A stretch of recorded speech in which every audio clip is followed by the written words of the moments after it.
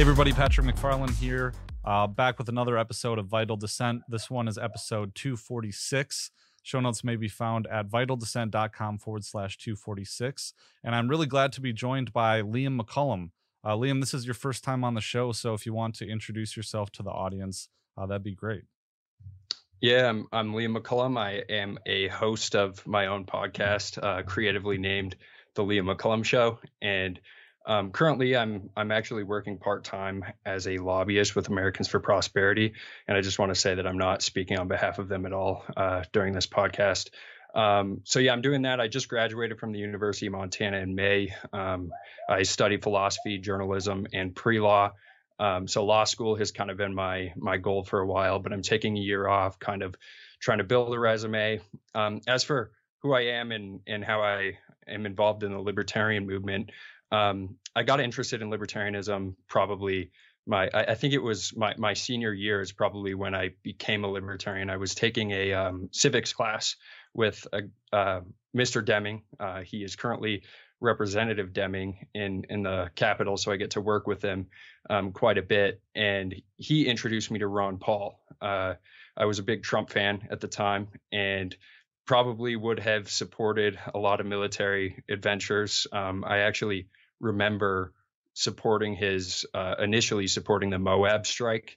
And after I researched it a little bit, I kind of turned away and realized that my conservative values, or what I thought were conservative values of limited government, they weren't consistently applied to like the military and police. And, I believed in the free market. But for some reason, when I thought about like the military, I thought that we had to go around the world with a big stick. And the Trump presidency and then that class kind of woke me up, I guess.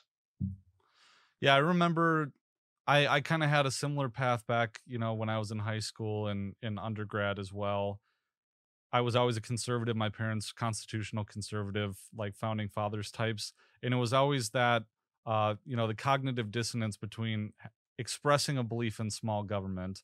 But then when I started learning about all the waste and corruption and, all the trappings that go with foreign adventurism, I really remember that phase shift in my mind. So I think a lot of people have that experience. But the other cool thing about it is that you had a teacher that actually was able to influence you. And I think as activists at times we feel like we're just shouting into the wind. And it's hard when you have a podcast.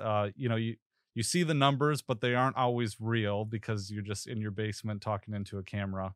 And yeah. So how have you liked doing a podcast and, actually being on the ground, doing things in government and getting things done? Yeah. I started my podcast out just as like it was somewhat of a school project. I was, like I said, in the intro, I minored in journalism, and it was just an extension of one of my classes, a way that I think I could, it was a way for me to learn outside of class, because I was in a very liberal school and surrounded by progressives. And I kind of used that as an opportunity to learn from people I looked up to, like Scott Horton, who I've had on quite a bit. And then over time, I just started to get more connections. And then I found myself like going to the state Libertarian Party conventions. I went to Reno and I got to meet a lot of the people that, I've looked up to since my senior year in high school. And that's about like 5 years ago now. So it all happened pretty quickly. And I'm working with the Mises Caucus as a volunteer in Montana. So we're kind of trying to grow the Libertarian Party and the movement in the state. And then I just took this part-time position as a lobbyist this session, and it's provided me a lot of opportunities already, even though we're a few weeks in. Just trying to understand like the different factions in the Capitol has been interesting. Like there's the majority of Republicans are actually pretty libertarian, or at least I feel like they can be guided. And then there's like the minority that are they call them, what do they call them? The solutionary caucus, and they're more willing to be like pragmatic and work with Democrats. And then So that's been interesting because I've found a lot of allies within the majority of the Republicans in Montana, and thanks to this position and thanks to having that connection through Representative Deming, it's been a lot easier for me to kind of get my feet wet and meet people. Yeah, I think that's great. And you had mentioned the libertarian leanings of what it's Montanans. Is that in Wisconsin? It's Wisconsinite, but Yeah, it's Montanans. okay. So well, you mentioned that in a speech or at least comments that you gave to a legislative committee that I want to talk about later. And I don't want to bury the lead in the interview. We're going to be discussing this Chinese spy balloon situation, and you have a unique position because you actually live in Montana where this balloon has been spotted. But you had mentioned, yeah, the libertarian leanings of Montanans, and I have some family in Great Falls actually, and so I've been up doing like mule deer hunting. I think is it the Little Belt Mountains up there? Does I that think sound that's right. Yeah, yeah, okay, good. It's been a little bit, but so I'm gonna I have some fellow Montanans in the comments like judging me if I got that wrong. if you got that wrong, oh well, I already put you on the spot. Yeah. Yeah, so I mean I've been up there doing some hunting. I really like Montana. I think it's an awesome place, especially if you want to do some outdoor stuff. But of course they have those missile silos there, and you were talking about Montana being kind of a nuclear sponge in this terrible like not a not ch- it's not it's the opposite of mutually assured destruction. The idea we could get first strike or at least absorb nuclear strikes in a certain out of the way backwater, right? Like Montana or something. I'm being sarcastic, but so I guess I don't know exactly where to go from that. Do you have anything to add there before we get into your comments?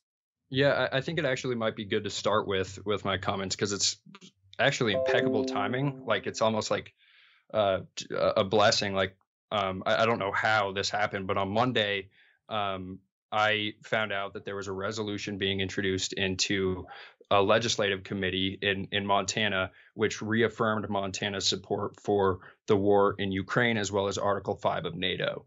And about an hour before this hearing, I decided that I was going to testify on it.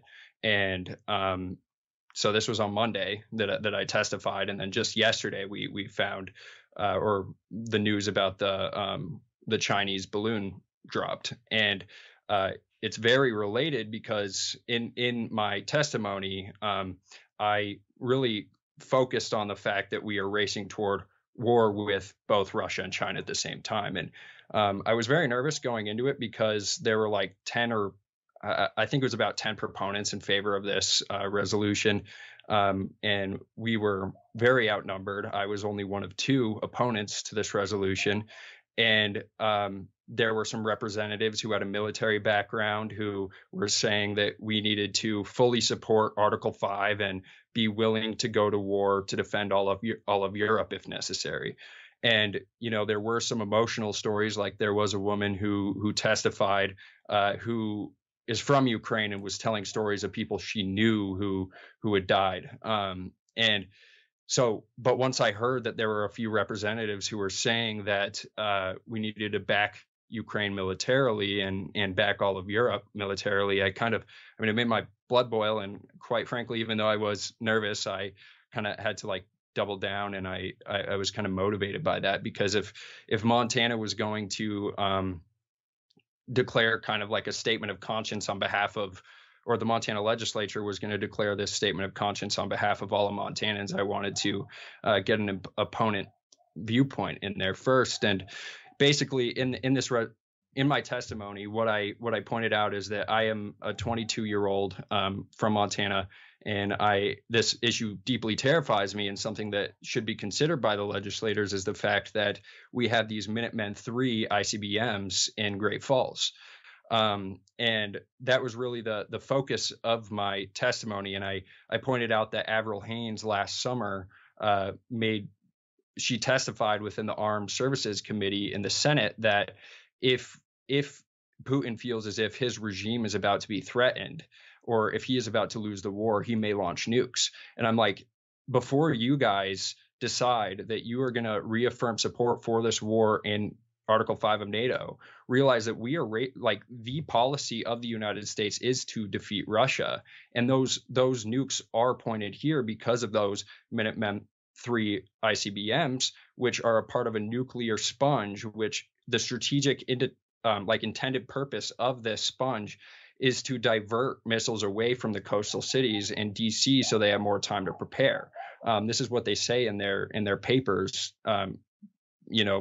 strategizing for a nuclear attack. And so Montana is supposed to be the first target, along with Wyoming and a lot of the other Western states. So I pointed that out, and it's like I said, it's impeccable timing because yesterday we got this news about the Chinese balloon, spy balloon, and the State Department said that they were spying on sensitive nuclear weapons. So a lot of people are contesting this and saying, okay, well, it looks like it may have actually been a research balloon. There was actually a general. I'm trying to find the guy's name. I think I had an article. Yeah, Colonel, actually, yeah, his name is Colonel Ganyard. He said it's possible the balloon was just a research balloon that drifted over from China after multiple days, and that China would actually be like, this would be a very strong provocation that they would really gain no benefit from. So there are contested reports that they weren't actually surveilling these nuclear weapons. But even under that interpretation, and even if that is true, it doesn't look good for the U.S.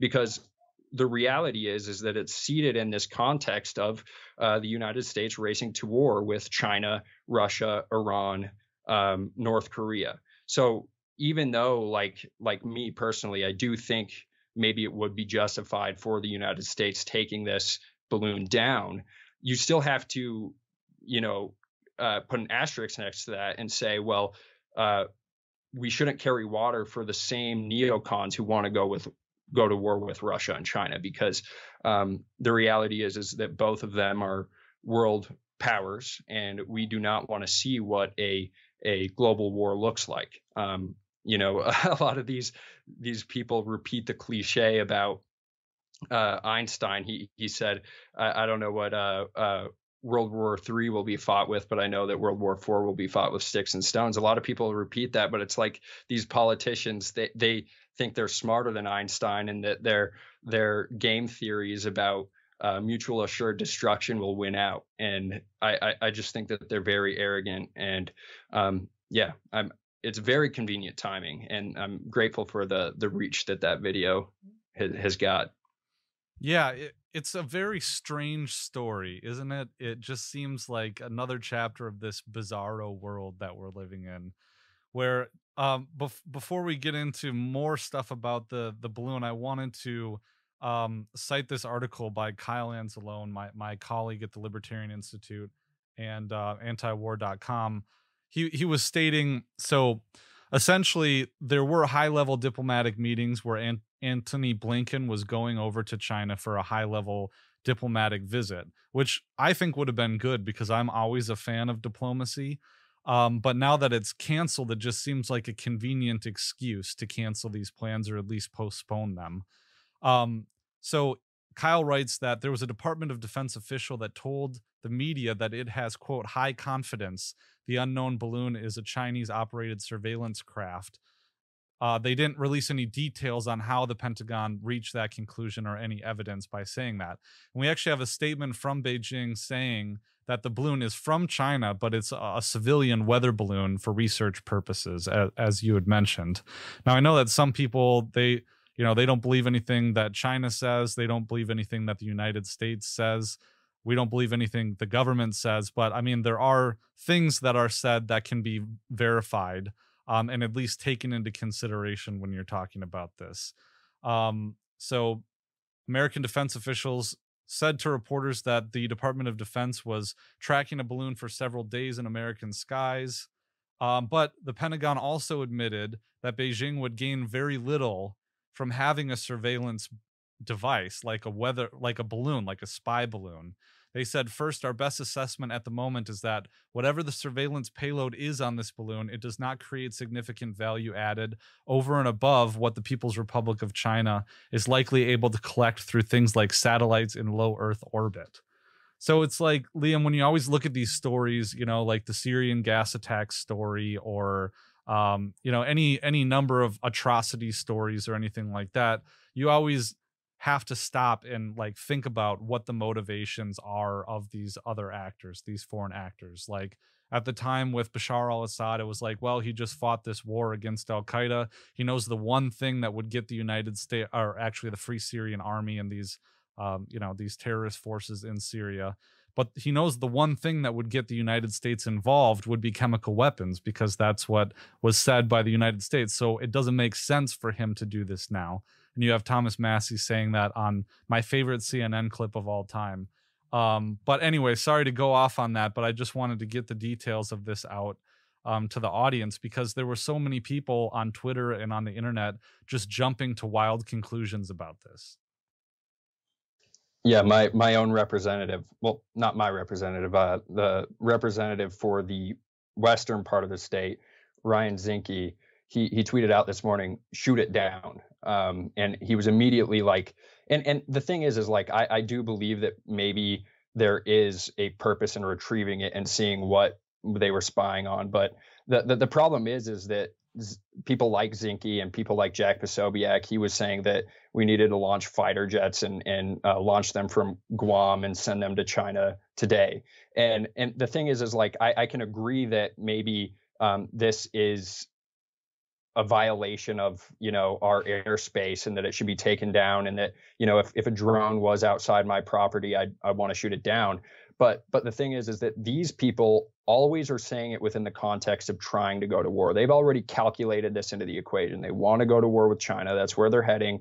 They want to go to war with Russia. So you almost have to clarify and say, yeah, like be more nuanced. Say that, yes, this is a violation. Maybe we should retrieve it. Maybe we should see what they were spying on, see if that poses any risk. But like Zinke wants to shoot it down. And then my other representative, Rosendale, who has actually been really good. He voted against all Ukraine spending. He also voted against McCarthy for his support of Ukraine. Rosendale came out and just said, there has to be a safe way that we can retrieve this thing.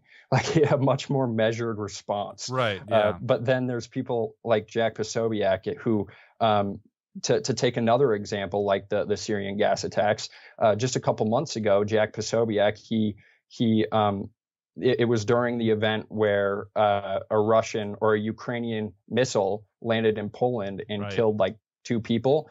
He immediately tweeted out that if we find out that this is a Russian missile, blood must be paid with blood, and we should go to war and fight Russia.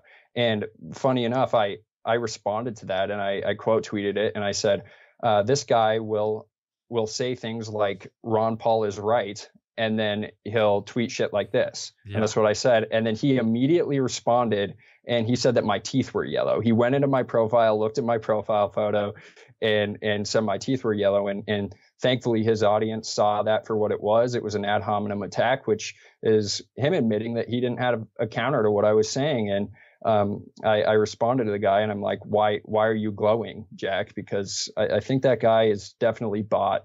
He seems like he's CIA, and anytime he gets any chance he gets, he advocates for war with Russia and China. So yeah, I think that you're absolutely right. I think that we need to be reminded of that like, even if violations of our liberty do happen by other countries, like even if we do find out that they were being aggressive and they were trying to provoke us, these, like the people who want war, that is their interest, and they will try to manipulate an event like this to get us involved. So we should resist that, I think. Yeah, and I think too, there's several different levels of this, right? I mean, first to, putting on my lawyer cap, trying to, in criminal defense, there's always things like and maybe you'll learn about this if you haven't already, but the elements of an offense, and then mens rea, which is the guilty mind, the intentionality. And one of the things when you're thinking about this is, okay, there's several things we have to think about. One, is this device in our airway intentionally? Is it a spy device, or is it, what they're saying is a weather research balloon? How did it get there? What is it? What is it doing there? Because I mean, I guess it could be a surveillance device, but maybe it really is unintentionally there. And I don't think that we should necessarily discount China's reasoning in their public statements just because they're China. Now, you evaluate it with a grain of salt, right? You don't just take it for granted, but it is there and it is evidence and it is a statement. And so maybe I don't know what is our technological ability to get it there, to get up there and see what it is, or at least to examine it a little bit. And on the other hand, also to think about, like, okay, well, what would China gain from intentionally sending a spy aircraft over the United States that would obviously be caught? Um, and what would they be getting that they didn't already see through satellite imagery or other more clandestine means? I think that's the point right there, is that they can actually pull more information from their satellites, and they didn't need a balloon to do that. And it also, I was reading an article that says that it doesn't pose any military or physical threat at all because it's like above air traffic or something like that. I saw that too. So Yeah. yeah, so I mean, I don't think it's a threat at all, and I don't know why. I said something earlier this morning on Twitter that, like, we should always resist it when people call for immediate military action without any opportunity for debate, and they seem to be responding from emotion. We should be very calculated. That's why I think our founders had a lot of foresight to say that if we do go to war, we need to do it from the deliberative body that will sit down and actually debate and see whether it's necessary, because we have the Jack Posobiec types out there who say that we need to send fighter jets from Guam just because a balloon entered our airspace. Right. And I mean, it's like they probably already have a lot of the information about our Minuteman missiles, just like, I mean, the United States can see anywhere on the earth at any time. And I don't know, that's another thing that gets me is like I tweeted out a thread of the amount of times that, just like recent times, that the US has violated airspace of China or other countries. All you have to do is type in, like, go to antiwar.com, look at the search bar, type in US enters airspace, and then like it'll show the amount of times that US has they claim accidentally entered like Iranian airspace or something like that. And I don't know. I don't think that that's worthy of going to World War III over. And that was another main reason why I wanted to ask you on too, because I was impressed with your thread on Twitter that another person who's not one of my direct colleagues at the Institute or at antiwar.com, your first reaction was to look at the other side of the coin, right? What are we doing near and around China and in the Indo-Pacific, especially specifically as it goes to the waterways over there, sailing warships through the Taiwan Strait on a near monthly basis, all these sorties and activities that we have over there. And I did see that thread, and I thought it was great because this is an article, let's see, that I wrote a couple years ago now, talking about this great power competition, as it were. And one of the things that I cited was this article from the South China Morning Post talking about the United States using spy drones to spy on the coast of China and PLA basically bases along the coast. And here's a little a quotation from this article. These UAVs carried out surveillance missions around China, including over the Taiwan Strait and on People's Liberation Army bases along the coast and near to Beijing's military facilities on artificial islands in the South China Sea, according to open source aviation monitoring data. So this has been going on for a long time. This is 16th of May, 2021. So almost 2 years ago, this article coming out. And so that's one thing that we don't see the other side of it. And you had mentioned kind of this Asia pivot and all the activities that we are taking to gear up to China. China being named the number one enemy, our pacing challenge for the 21st century, and all these new things about the United States opening 4 new military sites in the Philippines is one here. Stronger partnerships with Japan being called for by the NATO chief. I think it's Jens Stoltenberg. Yeah. Secretary General Jens Stoltenberg. And the United States opening an embassy in the Solomon Islands explicitly to counter China. There's an Air Force general predicting the United States will be at war with China in 2025. China holding live fire drills in the South China Sea after the United States warships enter the region. Marines opening a new base on Guam to prepare for war with China. Kevin McCarthy planning another visit to Taiwan, which Pelosi's visit is something I've covered extensively at the Libertarian Institute. And really, after Pelosi visited, you see Chinese warplanes crossing the median line in the Taiwan Strait on an almost daily basis. So there's so many of these. There was one more I thought. Anyways, but sorry, I've gone on a little bit there, Liam, but how did you discover this? I mean, all these things, and think to tweet about it in response to this weather or this spy balloon. Well, I mean, I just kind of figured that, like, the United States as the global power has definitely has more ability to surveil other countries. So I just had this instinct that, and I was aware of the conflict in this, or at least the potential conflict in the South Asian Sea. And I've been looking at, I mean, like, to me, because I don't have like the knowledge that Scott Horton does, where he can point to like articles after articles and after articles. But what I am seeing is that there's like this unfortunate pattern, and I think that we are leading to a point where potential global conflict can become a thing, because these wars are not in an isolated event.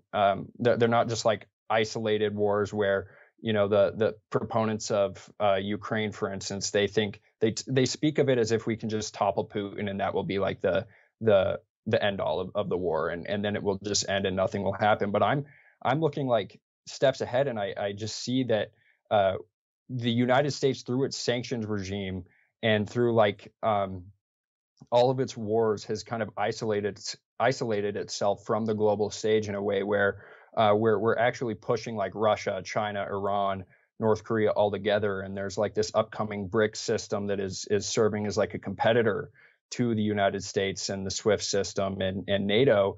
And I think I just have like this instinct to look 5 or 10 steps ahead and see where we're headed right now. Because, like, for instance, Israel and Iran, they just held the largest joint military exercise, and then immediately after, Israel bombed Iran, a factory within Iran, and right after that, Blinken came out and said that he will, or they're not taking any possibilities off the table from deterring Iran from obtaining a nuclear weapon. And then I see that, and then I acknowledge that I just look back to my knowledge of Iranian history, and I see that every single time there has been conflict in the world, it almost seems like large powers get involved in Iran and try to topple the government there and use it as a pawn. So my fear is that if Israel and the United States continue to escalate with Iran, for instance, then and the war in Ukraine then begins to bubble over, how then will Russia potentially try to use Iran as a buffer or something like that? Because in World War II, I know that Russia and the UK invaded Iran for resources and as a buffer. So I'm like, I'm just seeing that we're going to a point where the Ukrainian war is not isolated. They're also trying to escalate with China. Our economic sanctions have created this BRICS system where, you know, unfortunately, Putin has been able to kind of grandstand and look as or kind of sit there from a place of authority and say, the United States is a bully that has gone around bullying Libya, Syria, and he points to all of these examples, and he kind of is seen as like a potential solution to the United States going around and waving a stick at them. And it's I don't know. I'm kind of black-pilled on all of it, because I think that the United States just continues to isolate itself, and it's not learning from its past mistakes. Whereas like China is going to all of these African countries, and they're still kind of like offering them predatory loans and stuff like that, but they don't have any strings attached. They just say, hey, let's be economic partners. You don't have to conform to our values. Whereas the United States tries to impose its values on other countries and uses bombs. So like in the long run, I'm just seeing that is not a solution, and we're actually like isolating ourselves from the world, and our politicians are putting us in a place where the dollar is going to die. It might be replaced by this alternative that BRICS will offer. And so anytime I see something like this, I try to look for alternative explanations and maybe what the other side is saying. And that actually relates to another tweet that I sent out. If people haven't seen this, everyone should type in their browser "armed Chinese troops in Texas." This was a Ron Paul ad that he ran in 2012, where it's actually of his speech, where he says, imagine that there were armed Chinese troops in Texas, and essentially says, what would we do? And then it becomes clear halfway through that he's talking about the United States, and how the United States has gone around the world. It has over 400 bases around the world. And I don't know. I think that reality is hitting us, and I hope that we can get the word out there so that our politicians stop and push for diplomacy. Welcome to the portion of the show where I tell you how you can help support this content. The best way to do that, guys, is to go to libertyweekly.club. Yes, I haven't changed the URL yet, but this is my membership website that also functions as a newsletter. So if you go to that website, libertyweekly.club, hit the subscribe button in the upper right-hand corner, and you can subscribe for the free newsletter, and I send out a lot of free content. However, there is a section in those free emails that is premium, and that premium section includes early access to my episodes, access to bonus episodes, and preprints of my articles before they're published at the Libertarian Institute or other outlets. So again, go to the website, hit subscribe in the top right-hand corner, and sign up for that email list. You go through the page here and you can see all the content that I've set out in the past. There's a whole bunch of it, guys, and you get access to those previous emails that have gone out as well. Another way to help support me is to go to vitaldissent.com/stitchfix and sign up through my link there. You'll get $25 off your first order, and I will also get a $25 credit. Guys, I use this to buy my wardrobe. I'm a father of two. I have my own business. I do this, and I don't have time to go shopping. Can't haul the wife and kids around to have a leisurely shop for myself to pick these clothes. So what Stitch Fix does is that they pick the clothes for you. They send them to you in fixes, and it's really awesome stuff. These are all the pieces that I personally have bought myself. There's a lot of work stuff in there, but there's also casual stuff. I got an awesome plaid shirt that's in there, a flannel, really love that. I got this really cool sweatshirt. I got these awesome boots and a nice windbreaker, really good stuff. So go on over to vitaldissent.com/stitchfix. You can also get Vital Dissent, really hard not to say Liberty Weekly, Vital Dissent merchandise with the cool, awesome new logo from Mises Pieces. You can get all these kinds of things, all this merch. You got coffee cups, pint glasses, sweatshirts, premium t-shirts, premium sweatshirts, all that good stuff there at vitaldissent.com/merch. Also, guys, I started a TikTok channel, and I think that'll be really cool, trying to get more eyeballs on this content and more views. You can see it's already garnering a bunch of views, where I do anti-war cartoon reviews and a lot of cool stuff there. So vitaldissent.com/TikTok is where you can find me. My handle is @PatMcFarlane_, the same as my Twitter handle. Okay, guys, that's about it. check out those things. Please help support this content. Help me pay my producer and make the show better for you guys. Thanks. Going back to one of the initial things that you had said in regard to Iran, I think it's funny because there's so many potential flashpoints. And of course, that's what you get with entangling alliances and all of these defense commitments that you just hand out like candy on Halloween.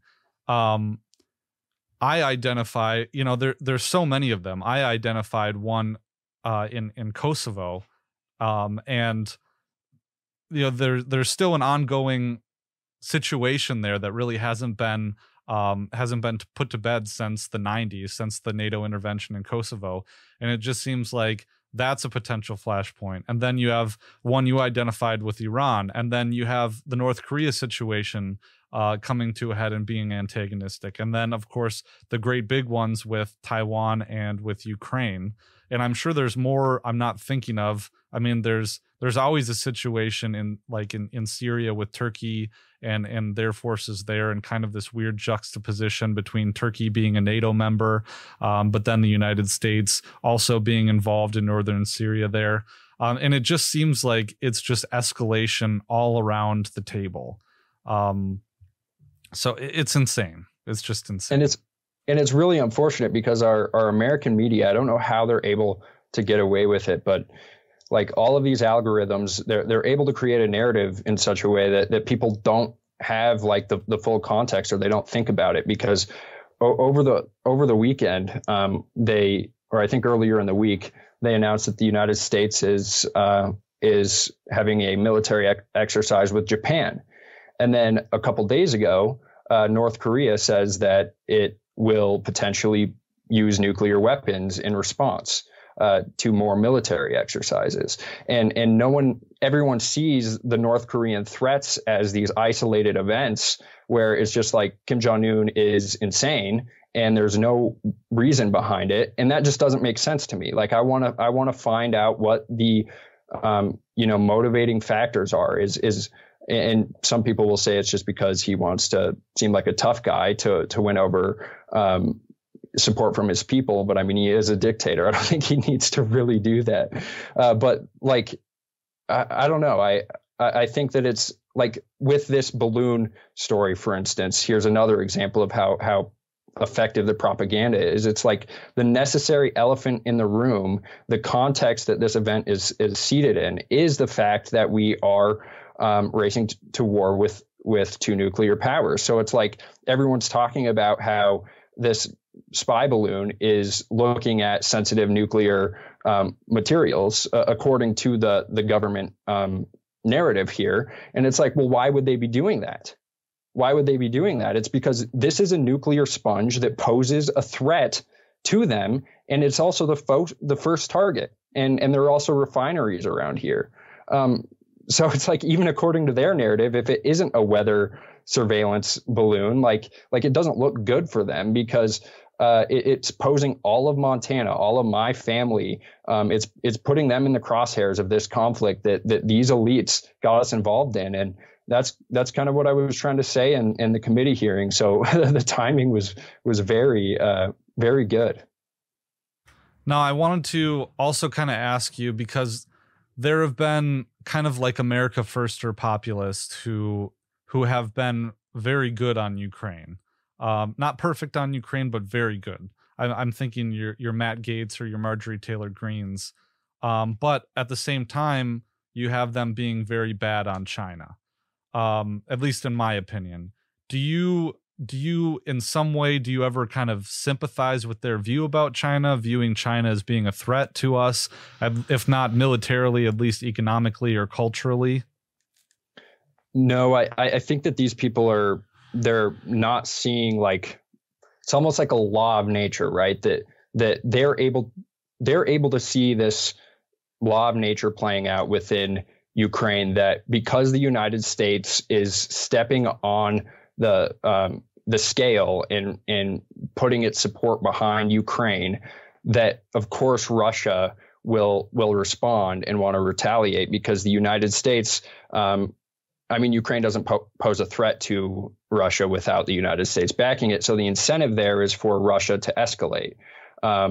but for some reason with Taiwan, they're unable to see this. So there's this cognitive dissonance there. And I think really the threat here, every time people talk about the threat of China, it always seems to me, at least, to be they're talking about it from an economic perspective. They're saying that they're an economic threat to the United States. And I think that this is twofold. I think that the reasons are twofold. The first is that, Taiwan is producing things like microchips. That's one of the first reasons you ever hear.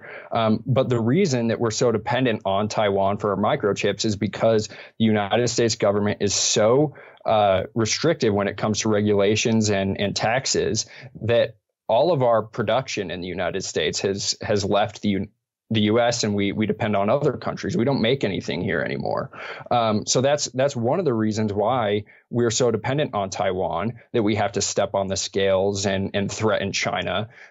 So I think that the response is that we should scale that back. We should be more welcoming to production in the United States, and in that way we don't have to escalate with China. And then the second reason I think that they pose an economic threat to the United States is that, like I said earlier, when the U.S. is dealing with other countries, when they're trying to give them economic aid, or when they're about to go in and regime change a country, it's always because of some strings attached, right? Like it wants to impose its values on this country, and it wants a neoliberal kind of friendly government that shares our values, or at least that's superficially what they say. Whereas China just wants to have these economic interests with the country, regardless of what their values are. We're seeing this in Africa, I think, quite a bit.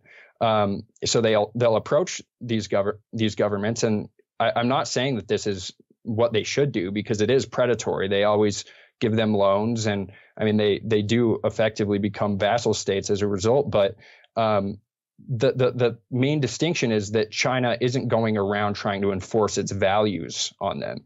And the United States and our leaders have really put us into a terrible position where we are seen as a bully.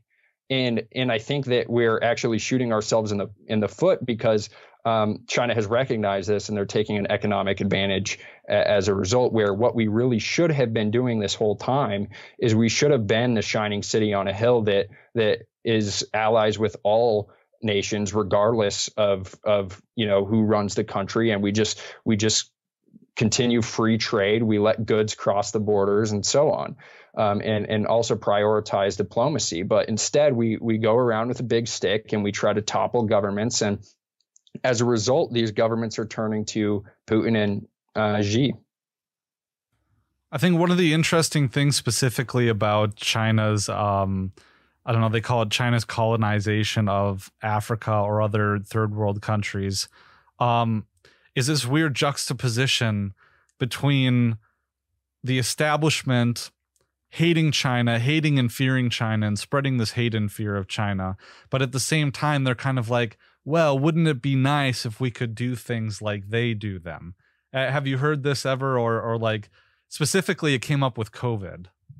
Yeah, absolutely. I mean, I think that it's just, I think the reality is hitting the government, and they are like behind the scenes, they are probably recognizing what's happening, that the dollar, I mean, just the fact that Saudi Arabia is now opening up economic relations with Russia and allowing oil to be priced with the ruble. I think that this is a sign to these people that the economic hegemony of the United States is collapsing.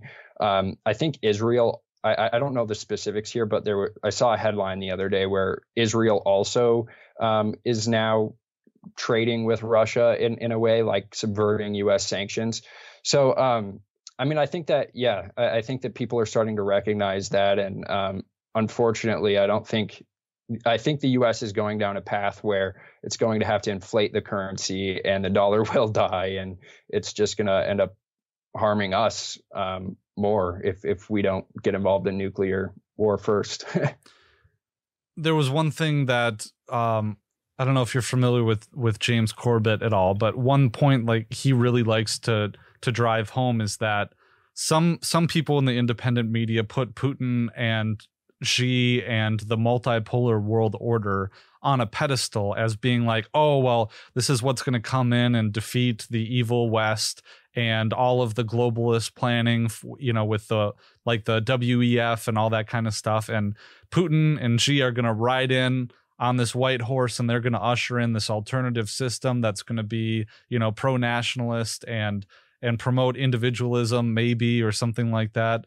But it really is like, no, it's going to be meet the old boss or meet the new boss, same as the old kind of a situation. And maybe this transition period is what is supposed to bring that about, anything. I think that's right. Yeah. Yeah, no, I think that's right. I mean, as someone who is very interested in Austrian economics, like I don't believe fiat currency works in the long run. I think that it necessarily must fail. I think that government and socialism necessarily must fail, and therefore Putin and Xi will. I mean, they'll just be like the old. They'll be like the U.S. empire before them, and eventually they will have to fail too. But in the short term, the United States will feel the punishment because of their going around the world and bullying other countries and their use of fiat currency. I mean, it's monetary warfare, it's real warfare, and I don't think that works in the long term, and it's created a lot of enemies. One thing I specifically wanted to mention with this idea of, oh, we hate and fear China, but wouldn't it be nice if we could be like them, was this head scratcher that I got. I wrote this article telling Tim Pool everything that I want him to know about the coming war with China, because he is a big China hawk. And he said kind of better things recently about being against escalation in Ukraine that I commend him for. But I came across this article in Foreign Policy, which is like the voice of the establishment when it comes to foreign policy. And for some reason, Foreign Policy is saying about these predatory loans in Africa that Beijing actually is not being predatory in Africa. And given the establishment's hatred for China, I was just so confused by this. And maybe I should send you this article because it's just so, because I just wanted to get to the bottom of exactly what's going on. Mm-hmm. Why would Foreign Policy say that China, oh, actually they're not being predatory? Maybe they're trying to get at the kind of the Trump faction who goes along and says things like that. And so I haven't been able to circle that square in my head exactly. Yeah, what's the case that they make? I mean, why are they saying that it's not predatory? Let's see. I'd have to dig more into it because I quoted a little bit. They say this whole narrative misunderstands China and ignores the interests and agency of recipient countries. So I think what they really I'll put it back on screen here. The Sri Lankan cases is kind of the banner case study. In this Foreign Policy report in Foreign Policy Journal or magazine, I think it is, said this is their conclusion. They say this chapter has disproven the debt trap diplomacy claim surrounding the Hambantota port. China did not propose the port. The project was overwhelmingly driven by Sri Lankan actors for their own domestic purposes, with some input from a Chinese SOE acting for commercial reasons. Sri Lanka's debt trap was thus primarily created as a result of domestic policy decisions and was facilitated by Western lending and monetary policy, and not by the policies of the Chinese government. China's aid to Sri Lanka involved facilitating investment, not a debt for asset swap. The story of Hambantota port is in reality a narrative of political and economic incompetence, facilitated by lax governance and inadequate risk management on both sides. So I don't know. I thought it was interesting, and finance is not my background really at all. But there is, because I've gotten this before from people when I say that the United States should urge for Ukraine to, come to the negotiating table. And they'll say, well, what you're doing is really imperialistic in a weird swap because you're denying Ukrainians their own agency. And maybe, if we view the 2014 coup as a coup that was primarily facilitated by the United States, we're really just ignoring the agency of these third world countries and being an imperialist in a different kind of way. So it just seemed to me that that was kind of the crux of the foreign policy argument about these, predatory lending practices in China. But yeah, that is fascinating. And I think, so weird. I mean, another element there, just really quick, is like, I think that something that isn't noted often is the fact that the United States does step on the scales and might actually be the reason for conflict in the first place. Like when they give war guarantees to a country, the incentive for the country that eventually invades is like, well, because Ukraine has the U.S. behind it, we need to stop them now. And it is funny because I think Peter Van Buren made this argument that, a lot of neocons like to talk about deterrence and the effectiveness of deterrence. But we're not the only ones that can use deterrence. And Putin, I mean, he used deterrence here, and it's kind of worked so far. Unfortunately, I think our leaders are insane enough to ignore it, though, and potentially have this conflict boil over. And further, the giving these war guarantees emboldens the protected country to be more belligerent too. Yes, and I'm glad you made that point, because it really is important, to realize that, as Austrian economists, incentives matter. So the other thing I just wanted to mention briefly before I let you go was this idea that Colonel Douglas McGregor, I think, said in a recent interview with Judge Napolitano on his Finding Freedom show that what we could be seeing is the end of NATO.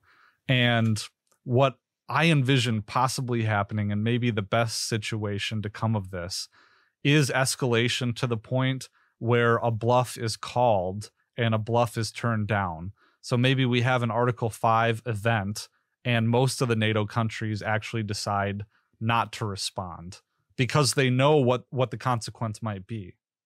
Yeah, I actually think that's very likely. But hopefully a nuke isn't launched before that happens. This is an anecdote, but I have a friend from Slovakia. He was an exchange student during high school, and I reached out to him the other day because I hadn't talked to him in a while, and I wanted his perspective because back in high school we were aligned. He was a Trump supporter when I was. So I just asked him what his viewpoint on the war was, and he ended up saying that he's become more libertarian.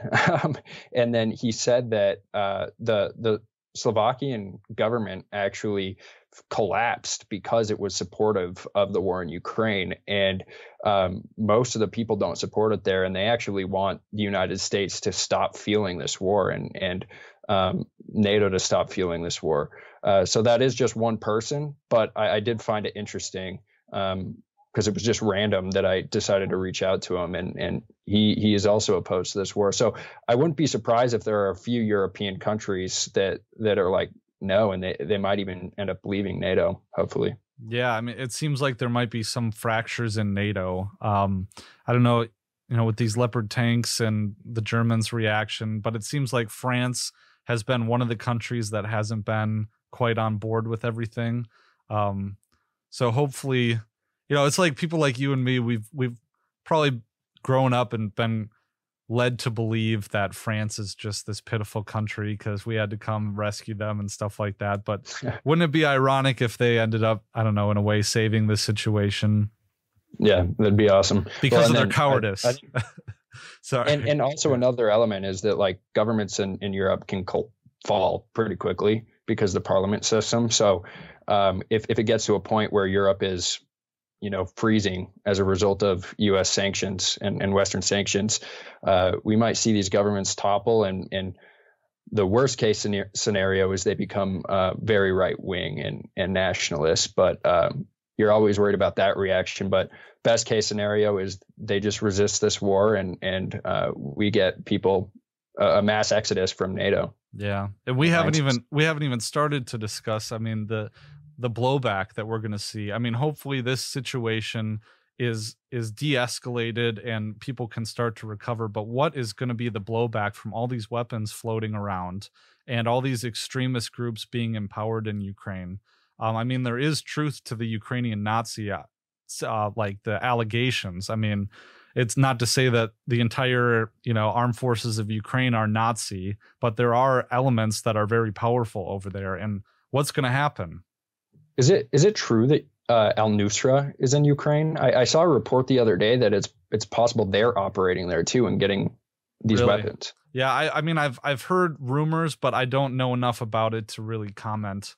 But the fact that it's a possibility is enough. Yeah, definitely.